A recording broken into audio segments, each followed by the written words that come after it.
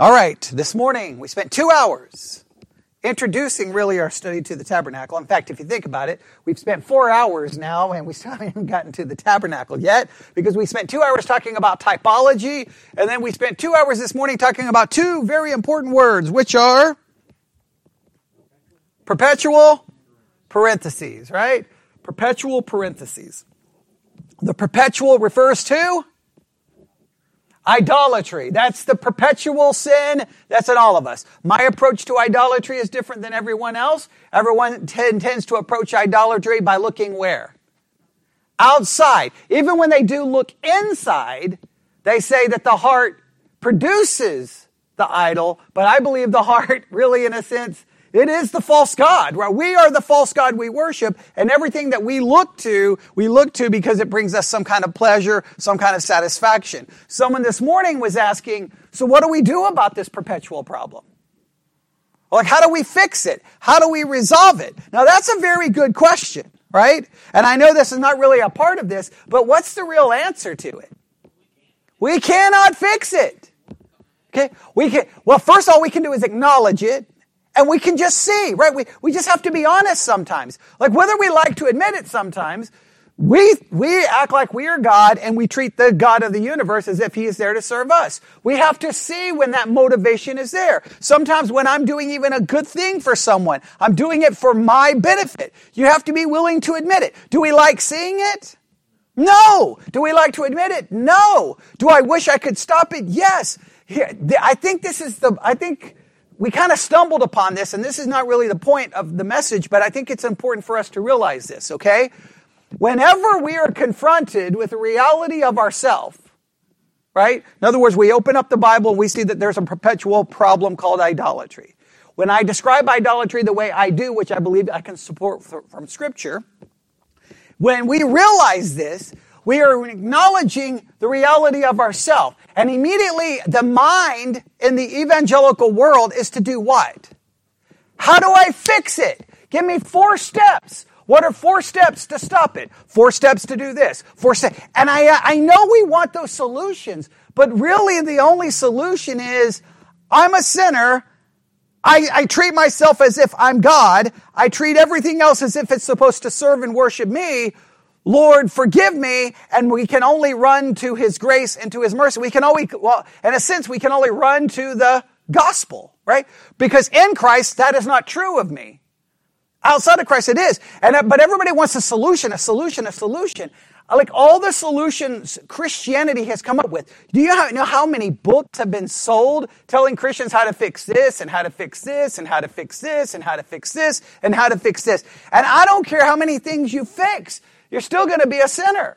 Now, I'm not saying we shouldn't care, but I'm saying we have to just realize the first thing is just admitting it and running to Christ and finding comfort in the gospel.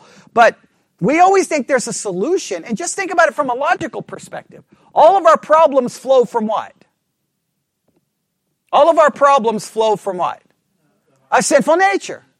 Until that sinful nature is gone, all you're doing is you're trying to put a Band-Aid on like an amputation, okay?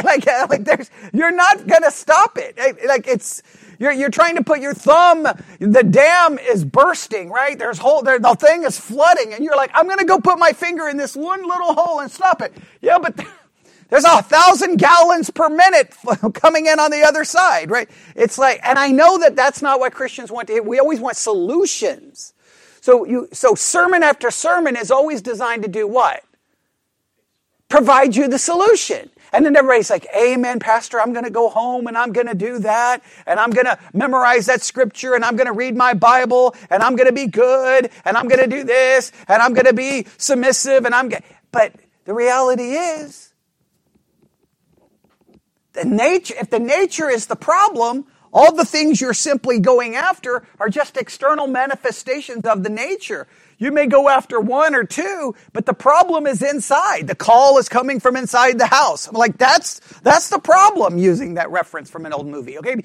That's the issue, all right? So I know that's not what everyone wants, and I know when we come to this, we're seeing that the perpetual problem is real, all right? So there was the perpetual problem, idolatry, all right? What was the parentheses? There's two aspects to the parentheses. What was the parentheses? One in that scripture, there's the parentheses of breakup of the flow of the description of. Okay, what chapters?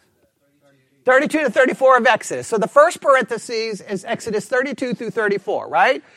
Because it starts with the kind of God giving Moses the instructions for the tabernacle, right?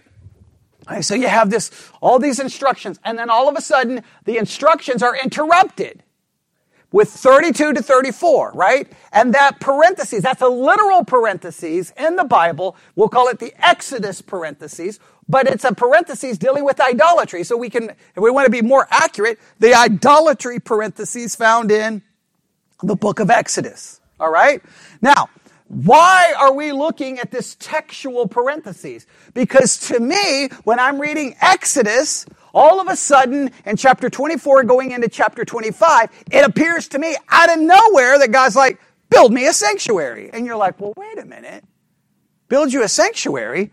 Why hasn't there been a sanctuary with sinful men before then? Because it seems God cannot dwell in the midst of sinful people. Well, the sinful people they're not any less sinful, right? They're just as bad as they've been. Okay, so what's that? So immediately to me, that makes me go, why and how? How is he going to do this and why is he going to do this? It makes no sense. Well, not only does that catch me off guard, then I get to this textual issue where there's a parentheses, and the parentheses emphasizes the sinful nature of the people, which makes me bring up even more like, well, then why or how are you going to have a tabernacle, right? So that creates a whole issue. So I believe somehow with inside that parentheses, the how and the why has to be present in some way, shape, or form, or it may be picturing something bigger. Because not only is there the idolatry parentheses in Exodus 32 to 34, I think there's a larger parentheses. And that parentheses goes from Exodus, where God dwells with men, Genesis, thank you. Genesis, where God dwells with men in the garden, right? Okay, men and women, or man and woman, right? And then God's dwelling again in Revelation. In between Revelation and Genesis, there's a parentheses. And guess what's in the midst of that parentheses? Idolatry, perpetual sin. So how can God dwell in the midst? Well, I think that the answer to how God can dwell in their midst points to the way in which we're going to ultimately dwell in the midst of, God's going to dwell in the midst of us, right? And then that ultimately points to the solution may be found in John chapter 1, where in the beginning was the Word was with God, the Word was God. Jump down to verse 14. The Word became flesh and dwelt among us, which means to tabernacle. And so I believe that if we can figure out if the parentheses in Exodus gives us the why and the how God could dwell amongst them, that the answer to that why and how, and that tabernacle points us to the ultimate tabernacle, right? Christ coming to tabernacle amongst us, which then will be this resolution to our parentheses where God will dwell with us for all eternity. Does you see how I'm putting all of that together? Right? That's where you're supposed to go, ooh, oh, wow, this is really good. Okay, right? I don't know if everyone's catching on, but okay. So, we looked at Exodus. What chapter did we look at this morning? What? Your notes aren't that cool? Oh, okay. Oh, that's not. Is that because of me? Kind of? Okay, why? In what way? Did I do something wrong, or just the way I've presented it?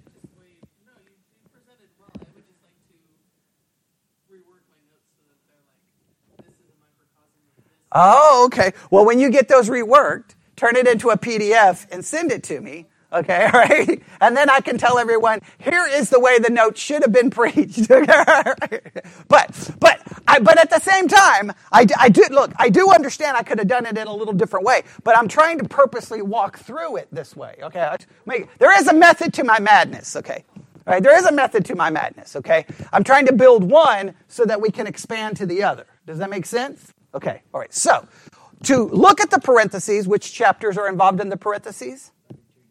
32 to 34. We looked at Exodus 32. And what did we discover in Exodus 32? Did we see a perpetual problem? Okay. Well, we saw the problem first, idolatry, a golden calf, right? Okay. And then we saw someone involved in trying to fix this perpetual problem to some level. When we say fix it, didn't fix it by changing them, but fixed it by keeping them from being wiped off the face of the earth, right? Okay. And how did this occur? Through Moses, and Moses served as what things in this chapter, or what things were presented in Exodus 32 that I think are key to how God is going to be able to dwell amongst them, and the ultimate solution to how we will dwell with God and God will dwell with us ultimately. Moses served as, number one, a mediator. Number two, an advocate. Number three, intercessor. Number four,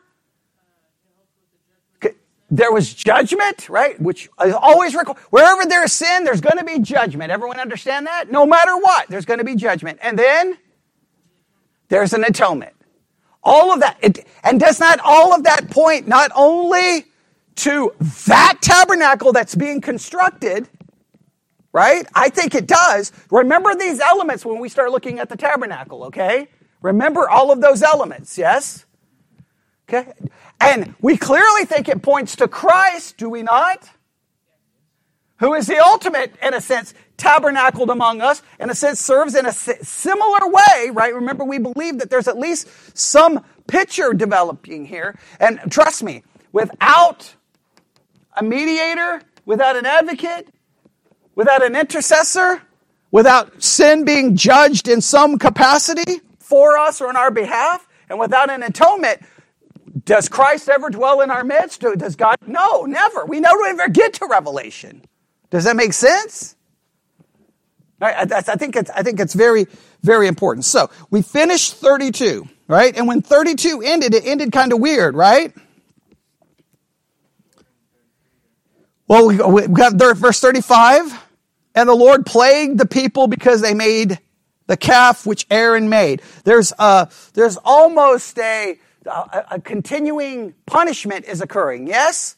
And really, if you think about it, 32, what was the main question in 32? Are these people going to be wiped off the face of the earth? Because he wanted to wipe them all out and start over, right? That's kind of the question. Now, the question is, what is the main question in chapter 33? Everybody ready? Exodus chapter 33. We're going to read first a little ways, and then I'm reading summaries from an article. Remember, I'm using two sources today, kind of put together. Well, not really even put together. I'm just using two sources. Okay, all right, here we go. Exodus chapter 33, verse 1. And the Lord said unto Moses, Depart and go up hence, thou and the people which thou hast brought up out of the land of Egypt, unto the land which I swear unto Abraham, to Isaac, and to Jacob, saying, Unto thy seed will I give it. Now what's comforting is what is remembered in verse 1 of chapter 33. The covenant. Now he's like going, and is he basing it on the behavior of the people? No. Is he basing it on future hope that they will act better? No. It's based off what God has promised. And remember, any hope for us is not based on what we can do, but what God has done for us. Very law gospel concepts are showing up here. Verse 2, and I will, please note, I will send an angel before thee, and I will drive out the Canaanite, the Amorite, the Hittite, the Perizzite, the Hivite, and the Jebusite. Now, please note, though, from just a reading perspective, this seems odd to me, right? Because it was just in 25 that he said, build a sanctuary so that I may dwell among them. Now he's like, you take the people, Moses, and I'm going to send an angel before them. And you're like, well, wait a minute. I thought you were going to dwell in the midst of them. It's almost like, how does this narrative fit the other narrative? Because this interrupted the narrative of how to build the tabernacle, right? So then why wouldn't God just say, I'm going to go with you? Seems a little odd. Do you agree? I think so. All right. And he says, unto a land flowing with milk and honey, for I will not go up in the midst of thee. Wait, what? Everybody want to circle that? Everybody see that? Exodus 33:3? Wait, I will not go up in the midst of thee. Okay, I'm sorry. What did he say in 25:8? I think, is it 25:7 or 25:8? Someone look at 25:7 or 25:8. It's numbers, so forgive me for my numbers being wrong.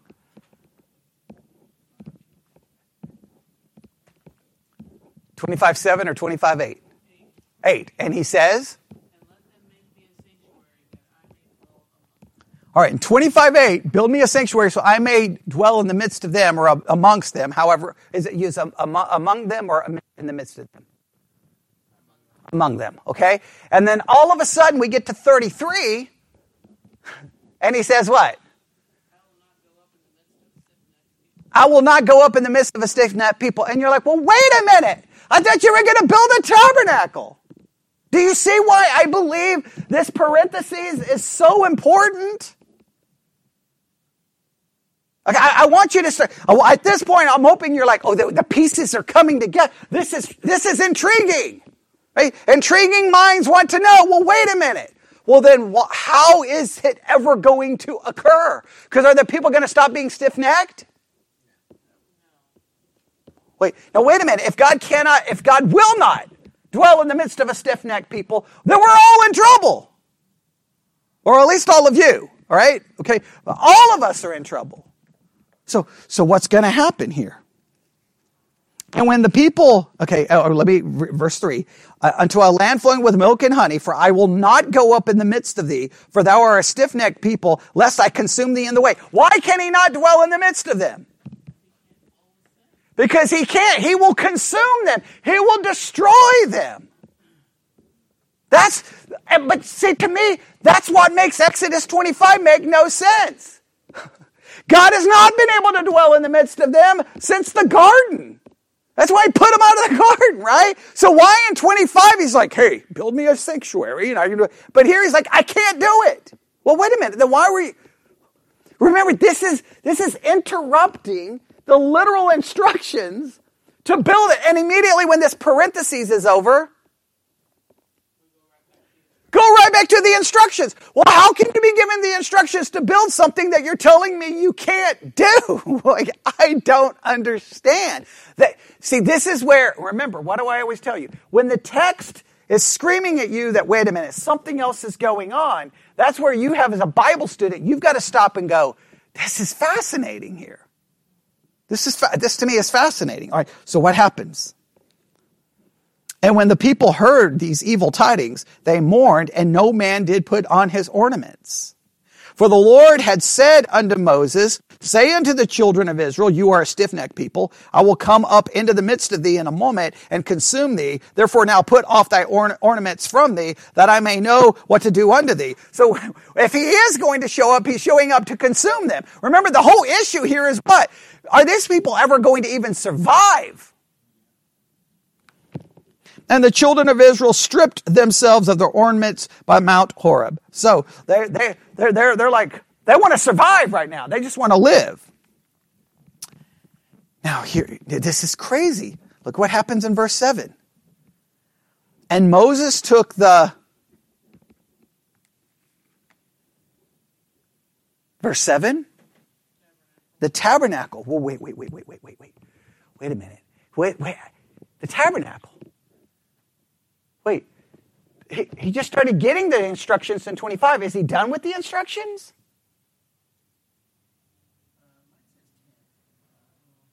Okay, well, yeah, tent. Okay, well, a tabernacle is a tent. Okay, right? So now now, hey, just keep in mind, everyone pay attention. This is important. Okay, just keep everyone paying attention. We're going to have to answer a question, and I don't know if we're going to answer it tonight. How many tabernacles were there? Okay, we'll try to get to that in a little bit. But this says tabernacle. The King James says tabernacle. Okay, whether you say it's a tent or a tabernacle, there's something. And what does he say? Take the tent to tabernacle and pitch it without the camp. Afar off from the camp. Does the NIV stress that it's afar from the camp?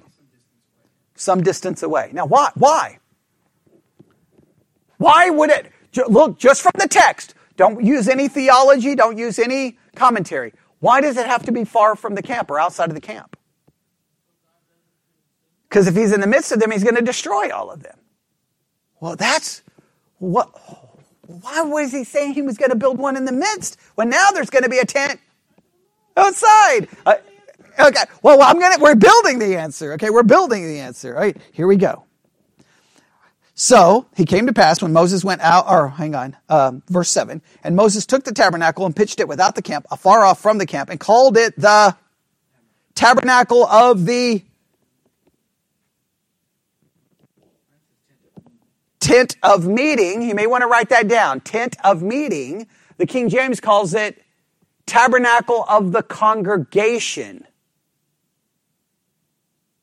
Everybody see that? And it came to pass that everyone which sought the Lord went out unto the tabernacle of the congregation, which was without the camp. How many times does it tell you it's not in the camp? 3 times in one verse it tells you it's not in the camp, right? Do you think the writer is trying to signify something? All right, hey, now listen. 3 times it's told it's without the camp. The people can go out there to seek the Lord, but God can't be in the midst of them. Now, on one hand, you can say, well, why would God even do this? The whole basis of doing this is because of his covenant, because of the promise he made, right? He can't destroy these people, but he knows if he's in the midst of them, he will. So how is he ever... Well, look, whenever we see a picture of the tabernacle, where do we always see it? And for those listening online, I'm holding up a poster of the tabernacle. Where is it?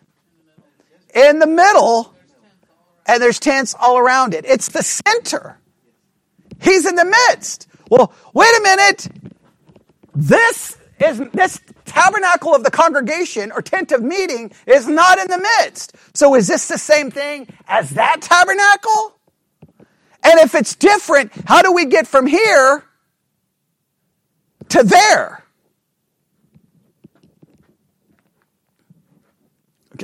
I think everybody should be like, I need to know, right? Okay, all right, here we go. I'm not saying we're going to come up with an answer, but we're definitely going to be asking good questions, right? Sometimes a good question is better than a right answer, okay? Maybe not. All right. Here we go. So I'm going to read this again. All right. And it came to pass when Moses went out unto the tabernacle that all the people rose up and stood every man at his tent door and looked after Moses until he was gone into the tabernacle. Now please note, Moses can go in.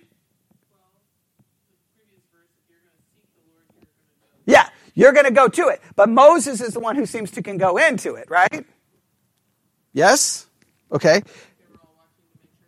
Yeah, probably. I think there's some. I think that's at least good speculation. The text may not say, but when he goes, everybody's like, "There goes Moses." Like, is he getting ready to die? Maybe. I mean, I put it this way: they definitely take great notice of him going. Right? All right. They definitely take note. Okay. And it came to pass as Moses entered into the tabernacle, the cloud pillar descended and stood at the door of the tabernacle, and the Lord talked with Moses. And all the people saw the cloudy pillar stand at the tabernacle door, and all the people rose up and worshipped every man in his tent door. They stay in their tent. They stay next to their tent, do they not? They stay at their tent door. But Moses is literally like in the presence of God. Now what's the question we should all ask? Well, why? How come? There's something going on here. There's some kind of picture being developed here. And the Lord spake unto Moses face to face as a man speaketh unto his friend. And he turned again into the camp, but his servant Joshua the son of Nun, a young man, departed not out of the tabernacle. Or someone else is in the tabernacle, all right? And Moses said unto the Lord, See, thou sayest unto me, bring up this people. Thou hast not let me know whom thou wilt send with me. Yet thou hast said, I know thee by name, and thou hast also found grace in my sight. Now therefore I pray thee, if I have found grace in thy sight, show me how thy way, that I might know thee, that I might find grace in thy sight, and consider this nation, that this nation is thy people. And he said, my presence shall go with thee, and I will give thee rest. And he said unto him, if thy presence go not with me, carry us not up hence. So Moses is very concerned that who is with them? God is with them, right? So, but what is Moses doing again? Interceding. There's more intercession. In fact, think about it in a roundabout way. Not only is he interceding, the mediation is kind of there, right? Can the people talk to God like this? No. Moses is, in a sense, talking to God on behalf of the people, and he's talking to the people on behalf of God. So in a sense, Moses is serving as a prophet and as a priest, right? He's serving two elements here, right? Everybody see that? All right, and he said, okay, verse 15, and he said unto him, if thy presence go not with me, carry us up, not up hence. For wherein shall it be known here that I and thy people have found grace in thy sight? Is it not that thou goest with us? So shall we be separated, I and thy people, from all the people that are upon the face of the earth? And the Lord said unto Moses, I will do this thing that thou hast spoken, for thou hast found grace in my sight, and I know thee by name. Now it seems that because of Moses interceding, God is now going to say he's going to go up with them in some way, shape, or form, right? Something seems to be changing because he sent the angel before them. The tent is now where? Outside the camp, but Moses seems to want God right there somehow connected, his presence to be there. So far, so good. All right. And verse 18, and he said, I beseech thee, show me thy glory. And he said, I will make all my goodness pass before thee, and I will proclaim the name of the Lord before thee, and will be gracious to whom I will be gracious, and will show mercy on whom I will show mercy. And he said, thou canst not see my face, for there shall no man shall see me and live. Now I know that seems confusing because it says it talked to him face to face, but yet somehow that doesn't mean that he was seeing the fullness of God in some way, shape, or form, all right? And the Lord said, behold, there is a place by me, and thou shalt stand upon a rock. And it shall come to pass, while my glory passeth by, that I will put thee in a cleft of the rock, and will cover thee with my hand while I pass by. And I will take away mine hand, and thou shalt see my back parts, but my face shall not be seen. Now that whole scene seems absolutely bizarre and crazy to me, right? Does it seem like does that not seem kind of weird to you in this entire whole parentheses? But somehow he's like, you're going to see me, but you're not going to see all of me. But I'm going to be with thee in some way, shape, or form. Now, in some ways, I'm not saying this is a perfect picture, but remember, I think this entire parenthesis is still pointing out how ultimately God will dwell in the midst of sinful people, right? So somehow, for him to dwell in the midst of sinful people, some part of his glory has to be what? Hidden. There has to be something between God and us, or we would be consumed. That seems to be the idea. Agreed? All right. Now, in the tabernacle, there's some truth to this, right? Are the people allowed to go into the Holy of Holies? No, there's a separation, right? Is it the three parts? Outer court, inner court, and the Holy of Holies. There's a separation, right? In Christ, the fullness of the Godhead dwells bodily, but it dwells in a physical body, right? So when you look to Christ, in some ways you were seeing God, but were you seeing the full glory of God? Not in a sense, because it was covered with human flesh. So in the same way, is he giving kind of a clue to how somehow he's going to be able to dwell in the midst of them? I don't know. It's just, the story just makes no sense from any other perspective, does it not? It seems odd. As his full glory. Right. Because if we saw the full glory, it seems that what would happen? Nobody can see him and live. Right? Seems to be the case. All right, so that's all of 33. That's all of 33. All right, now, I'm going to read kind of a summary of 33. They go into great detail here, and let's see how they put this together and if they add something here that we can. I think they're going to do more quoting of Scripture here, but we've already read it, so we won't have to read their quotations. It says, up till chapter 33, the question was whether or not the entire nation would be annihilated. We've already demonstrated that that's true textually. Agreed? All right, okay. Now the question is whether or not God will be present with his people as they make their way to Canaan. Can we agree that that's the main emphasis in 33? 32, God's going to destroy all the people. Are they even going to live? In 33, the issue is God going to go up with us? Or Moses is saying, God, you have to go up with us. All right, agreed? Okay, I'm hoping everyone agrees. All right, then they quote like 3 verses there, which we've already looked at. Now, I'm going to read this. Ever since the fall of man in the Garden of Eden, man's sin has been a barrier to his fellowship with God. How can a holy God dwell in the midst of a sinful people? How can sinners draw near to a holy God? Up till now, access to God has been achieved individually by means of a blood sacrifice. But now Israel, a nation of many people, Israel's sin of idolatry in the shadow of the mountain where God was meeting with Moses was a reminder of just how serious the problem was. And remember, it's a perpetual problem, is it not? Okay, now the nation has survived, but they are soon to press on towards Canaan. How can God be among this people without destroying them? That is now the issue before Moses. Can we agree that is an issue? If I'm in the midst of them, what's going to happen? I'm going to consume them. Remember, we read that literally in the text. Okay? And so we have in a sense, 2 weird things happen, right? Weird thing number 1 is the tent of congregation or meeting is put outside the camp. Right? That seems odd, right? And then the second weird thing is this whole thing with Moses saying, your presence has to go up with us, but let me see your glory. And then this weird thing hiding him in a rock. He can only see the back parts. The whole thing is odd, right? But it has to have something to do textually with this issue. Well, then how can God go up with the sinful people? Agreed? Okay, or at least I'm convinced it has to. Okay, all right. How can God be among this people without destroying them? This is now the issue before Moses. The people realize the seriousness of the situation and strip off all their jewelry. We read that in Exodus 32, 4-6, did we not? Now, this is speculation from an article. All right, are you ready?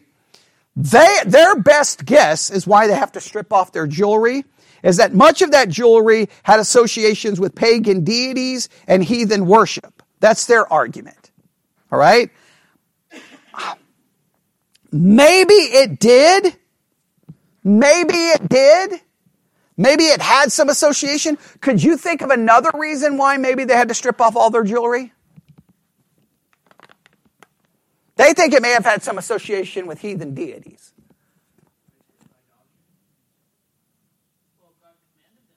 Well, God commands them to. All right. Why do you think God would maybe possibly want to remove their jewelry? Just think back to this morning. Thank you. Okay, the last time, what did they do with their jewelry? They turned it into a golden calf. So maybe there's a sense like just get rid of all of it. Get rid of all of it, right? So if they don't have gold, if they don't have jewelry, maybe they cannot make another idol. I'm not saying it's perfect. I'm just saying that to me is a more practical reason. You can't remake, right? Right. Well, that other idol had been destroyed and grinded down and they had to drink it, right? All right, so. But the heart is that, right, the ultimate idol, right? Exactly. Well, true.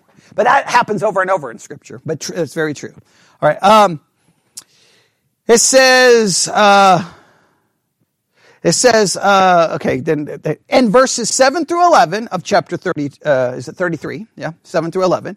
We are told about Moses meeting with God at the tent of meeting. Do we agree that that's all there?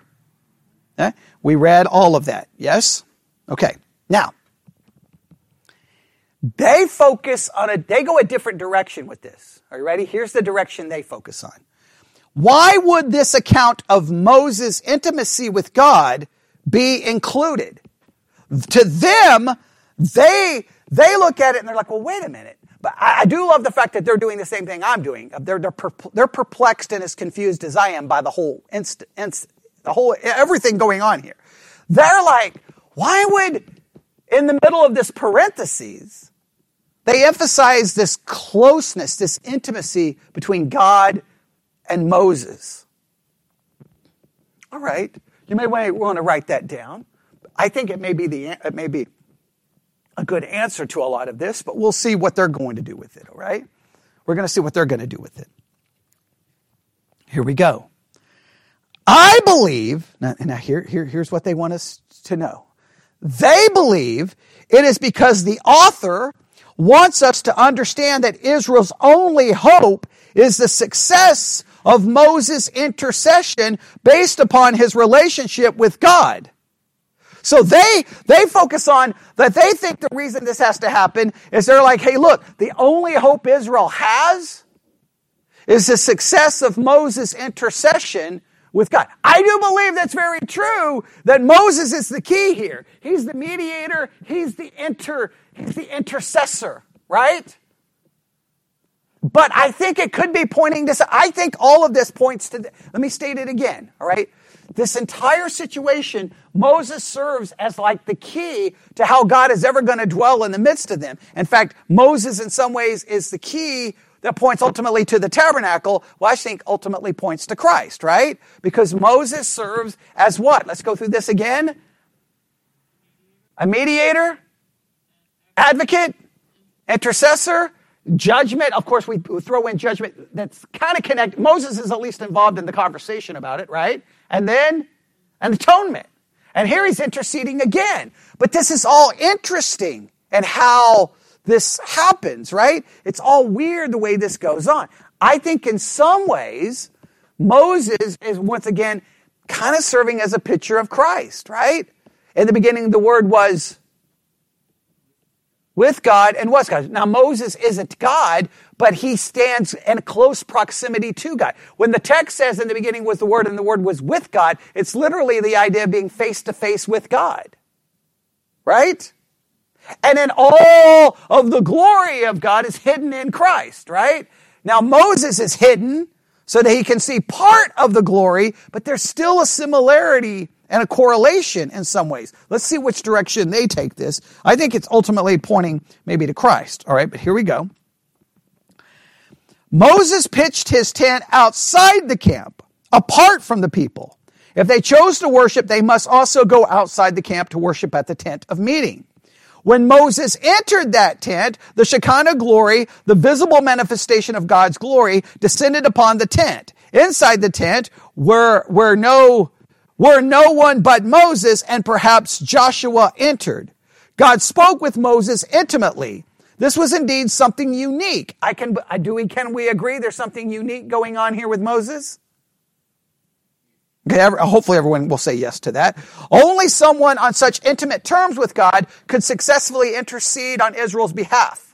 Moses was the man of the hour. Now, I'm going to take a little bit back from that. They're giving Moses too much credit here, right? They're trying to say like, well, Moses is this great, amazing guy. I think Moses has been chosen by God. Is Moses a great guy? He's already killed someone, right? He's already murdered someone. No matter how you want to get around it, he's not even going to make it to, he's a sinner like everyone else, right? Let's at least stop. So they want to kind of say Moses is the man of the hour. But I think Moses is the man of the hour because he's being used as a picture and a type to solve this entire perpetual problem. For the perpetual problem to be ultimately dealt with, you have to have someone stand in between you and God. And Moses and everything he's doing is pointing to the ultimate tabernacle, the physical tabernacle, which is going to carry on some of these same concepts, right? Yes? Right? The tabernacle is going to be a physical structure carrying out some of the very things Moses is doing. Does that make sense? Is judgment, in a sense, going to occur at the tabernacle? Yes, right? In a sense, there's a mediation going to be happening there. Advocacy is going to be happening there. Judgment's going to be happening there. Atonement's going to be happening there. Everything Moses is involved in is ultimately pointing to the tabernacle, and then all of this ultimately points to Christ, which tabernacled amongst us. And just as, think about it, as Moses is instrumental and pointing to that tabernacle, which is does it get rid of the perpetual problem? No, but it solves the issue of how can men with that perpetual problem ever dwell in the midst, or God dwell in the midst of them. Ultimately, it points to Christ, who solves the perpetual problem for eternity. Does that make sense? Everybody got that? All right, there'll be a test. All right, here we go. Moses petitions God to be present with Israel as they continue on to Canaan based upon his relationship with God. Moses said to the Lord, "See, you have been saying to me, bring this people up, but you have not let me know whom you will send with me. But you said, I know you by name, and also you have found favor in my sight. Now, if I have found favor in your sight, show me your way that I may know you, that I may continue to find favor in your sight, and see that this nation is your people." And the Lord said, "My presence will go with you, and I will give you rest." Now, that's Exodus 33, 12 through 14. All right. Well, they get into a big discussion about some different words here that I don't want to get into because I think we'll lose something here. All right. I think we'll lose something there. All right. Moses is assured of God's presence and of God's rest. I do agree that for the primary focus, can we agree? Look at Exodus 33, 12 through 14 and see if we can at least agree here. That the main thing God is promising in 33, 12 through 14 is that he's going to go with Moses. Can we agree there? With thee. And the thee there is Moses. Can we agree?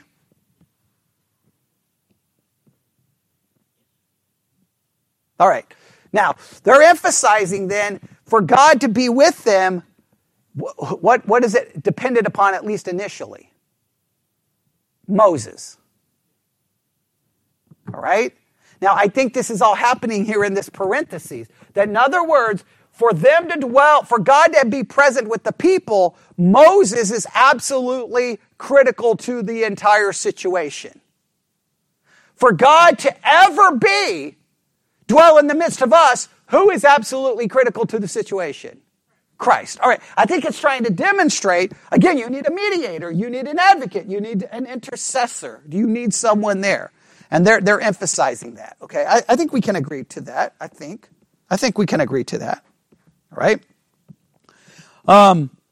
Now, in fact, they become very dogmatic in this article. Moses is assured of God's presence and God's rest, but not Israel as a nation. They're saying the promise is primarily for Moses. I think there's some truth to that, but it seems if Moses is there, then God will be there, so there the people will then ultimately benefit. All right. Moses could have used his special relationship with God to further his own interest at Israel's expense. And said Moses used his relationship with God as the basis for his intercession with God on Israel's behalf. I think that's a beautiful picture. In other words, Moses doesn't say, "Oh, hey, forget the people. Me. Focus on me." Right? But he, in a sense, because of his close relationship with God, he uses that for the benefit of the people. Christ had a special relationship with the Father, right? His only begotten Son. Yet, he did not seek being equal with God as something to pursue, but he laid down his glory for what purpose? To die on the cross for us, for our benefit. You see how this is still, the correlation is still there in very specific ways? I think the scripture does say that, does it not? Yeah, I think it's. But you're seeing the same similar idea, right? What they're trying to develop is what's key to this entire situation at this point. Moses, an intercessor, an advocate, a mediator. The people have no hope apart from Moses in this particular situation. Right? Does that make sense? All right. And Moses said to him, if your presence does not go with us, do not take us up from here. Now Moses brings in the people, right? He's just talking about us. He doesn't talk about himself. For how will it be known that I have found favor in your sight, I and your people? Is it not by your going with us, so that we will be distinguished, I and your people, from all the people who are on the face of the earth? The mediation of Moses is based upon his intimate relationship with God. He petitions God to go with the Israelites to Canaan because he has found favor in God's sight. Moses contends that the evidence of his being in good standing with God will be demonstrated by God's presence with Moses and the nation. In response to Moses' request, God consents to abide in the midst of his people. Because of his great regard for Moses, the Lord said to Moses, I will do this thing also that you have requested, for which you have found favor in my sight, and I know you by name. All beautiful, right? So, according to this, let's make sure we understand this. Do the people have a perpetual problem? What is that perpetual problem? Idolatry. Because of their perpetual problem, can God dwell in their midst? No. Why? Because he will consume them. Moses begins to intercede. His intercession, first of all, takes care of which problem? Them being consumed. Now, it's not ultimately, of course we know it's not ultimately his intercession, because it's really based on God's covenant. But Moses' intercession plays a part in this, yes? Okay, all right. The second problem was, no, is God going to destroy them? He says, I can't go up with you. I can't be in your midst of you, right? So will God destroy the people? The way that's avoided, and at least in part, is Moses' intercession. Can God be in the midst of them? The only way this can be fixed, once again, it requires whom? Moses' intercession. Does everyone see this? So in both cases, Moses serves as a mediator, an advocate, and an intercessor in order for anything to even work, which obviously points to Christ. And I believe it points to the physical tabernacle. I believe it points to the physical tabernacle, is what I believe it ultimately points to. So far, so good? Now, here we go. Now, everyone, I think it's verse 12. I think, is it verse 12 of chapter 33? Yeah. Well, it may be verse 18. Look at verse 18. And he said, I beseech thee, show me thy glory. Everybody see that? And verse 18. Now, I cannot speak for you, right? But I've already tried to indicate to me, this is bizarre to me. This is crazy to me. I don't know what's going on here. It makes no sense in the whole flow of things, because all of a sudden, what is Moses doing? What is he doing? What is he doing? Why all of a sudden, out of nowhere, he's like, hey, I know we have a perpetual problem.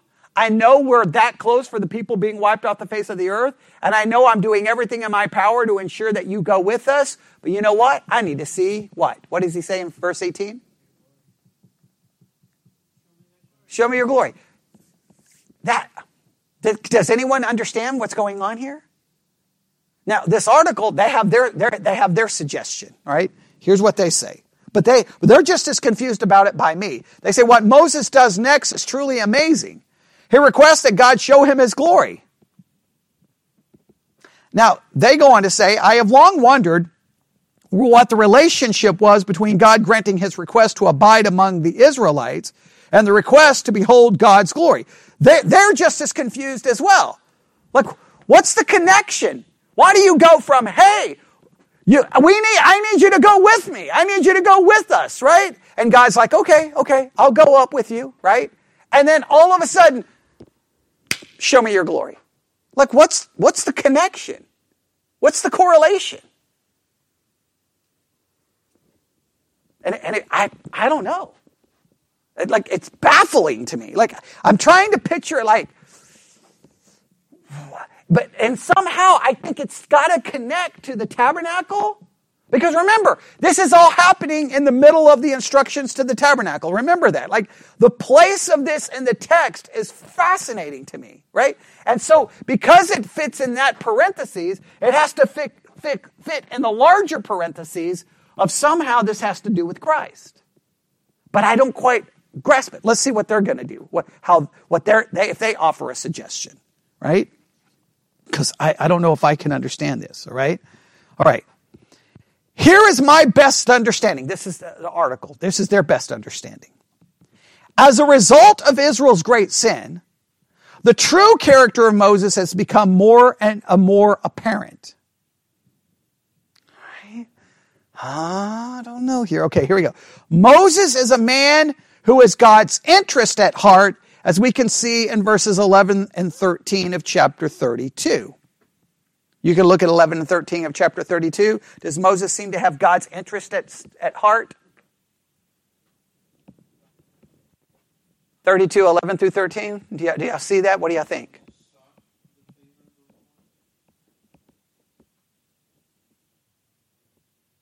Do I think it demonstrates that he has God's interest at heart? 32, 11 through 13. All right.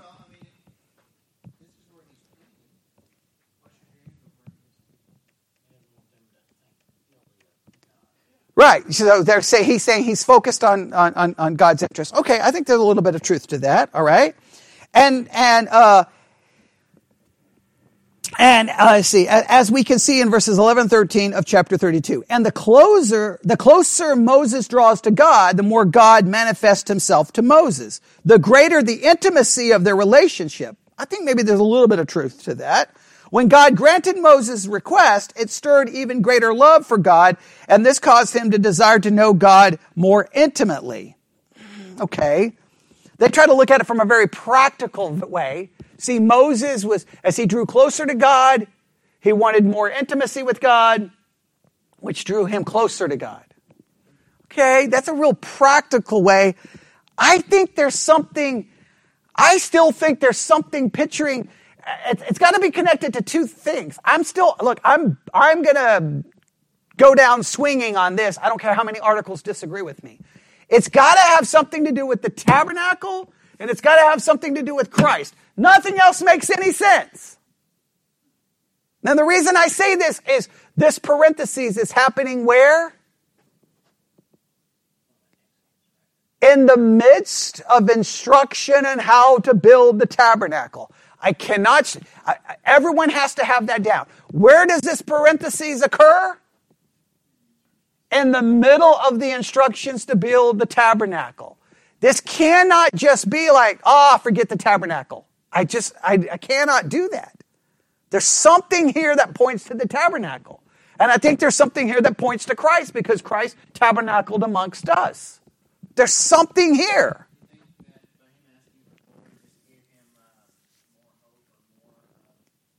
Well, see, that's kind of where they're going, that it's intimate. I see, that's where I'm having the problem. I don't see a practical implication here.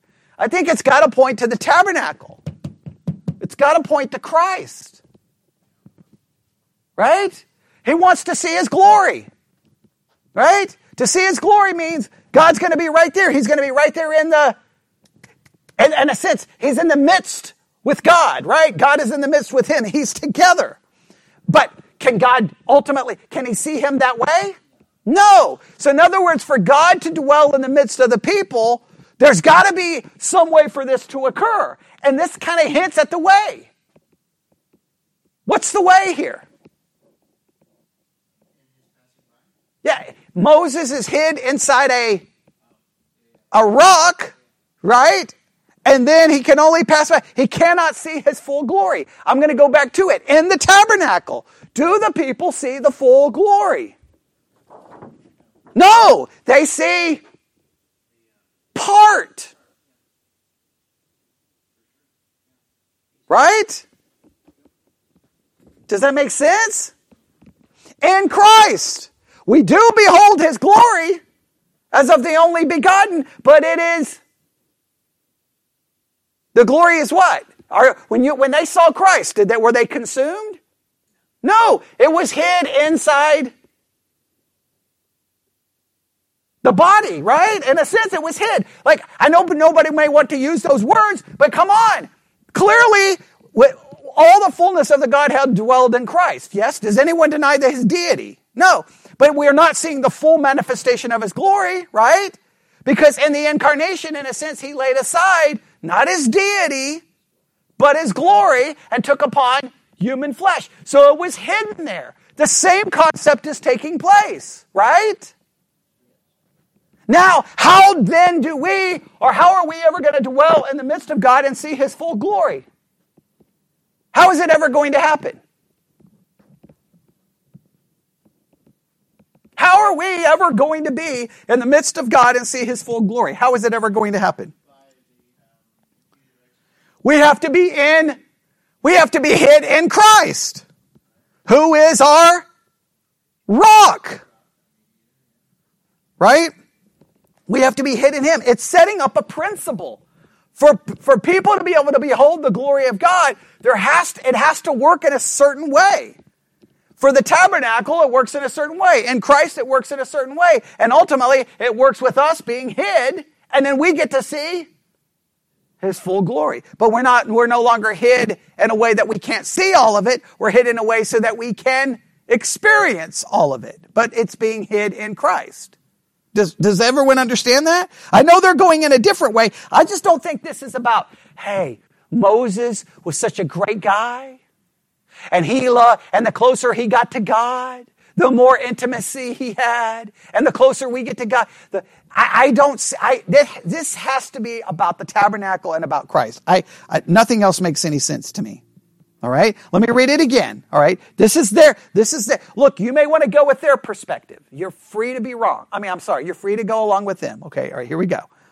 The closer Moses draws to God, the more God manifests himself to Moses. The greater the intimacy of their relationship. When God granted Moses' request, it stirred even greater love for God, and this caused him to desire to know God more intimately. If God would show Moses his glory, that would be the most intimate interaction they have yet had. To me, that makes no sense in the narrative. Just out of the blue, the author wants us to know, look at how intimate Moses and God was. No, this has something to do with the tabernacle, since this is happening in the midst of the instructions. That's going to be my argument. All right. Going to be my argument, but all right. Okay, here we go. If God would, let me put it another way. Now he's going to state it another way. Israel has sinned greatly. Can we all say amen to that? Amen. They do not deserve to exist. Can we say amen to that? Amen. Let alone to have God dwelling in their midst. Can we say amen to that? All right. But due to Moses' intercession, God has shown great mercy and grace towards Israel and great love for Moses. Seeing this prompts Moses to ask to know God even more intimately. The more Moses knows of God, the more he wants to know him. God's glory is evident in his dealing with Moses and Israel, and this makes Moses want to behold even more of God's glory. Now, once again, they seem to, on one hand, they're so good with the narrative, and then they seem to abandon the narrative and then say, look, hey, you know what you can take from all of this? Because Moses was so close to God, he wanted to see more of God. And because he wanted to see more of God, God showed him more of himself. And by showing him more of himself, Moses then wanted to know more of God. Therefore, this is a beautiful, intimate relationship between God and Moses. That makes no sense to me. Right? Does everyone see why I say it makes sense? Now, I know that's the way you may want to think about it because that's practical preaching and everyone loves practical preaching. I'm throwing out the practical preaching.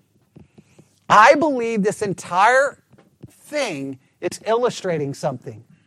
All right? So, what is it illustrating? For God to dwell in the midst of his people. Are the people sinful? Yes. Obviously, even Moses cannot behold the glory of God perfectly. Why? He's a sinner. Oh, see, they've ignored that part, have they not? Even, can Moses see God's full glory? He has to be hidden in a rock. Right? Why? Because he's a sinner.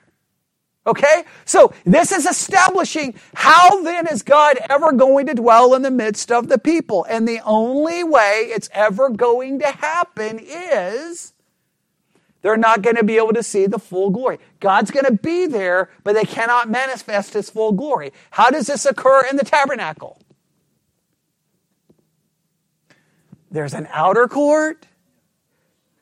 Okay, there's the outer court.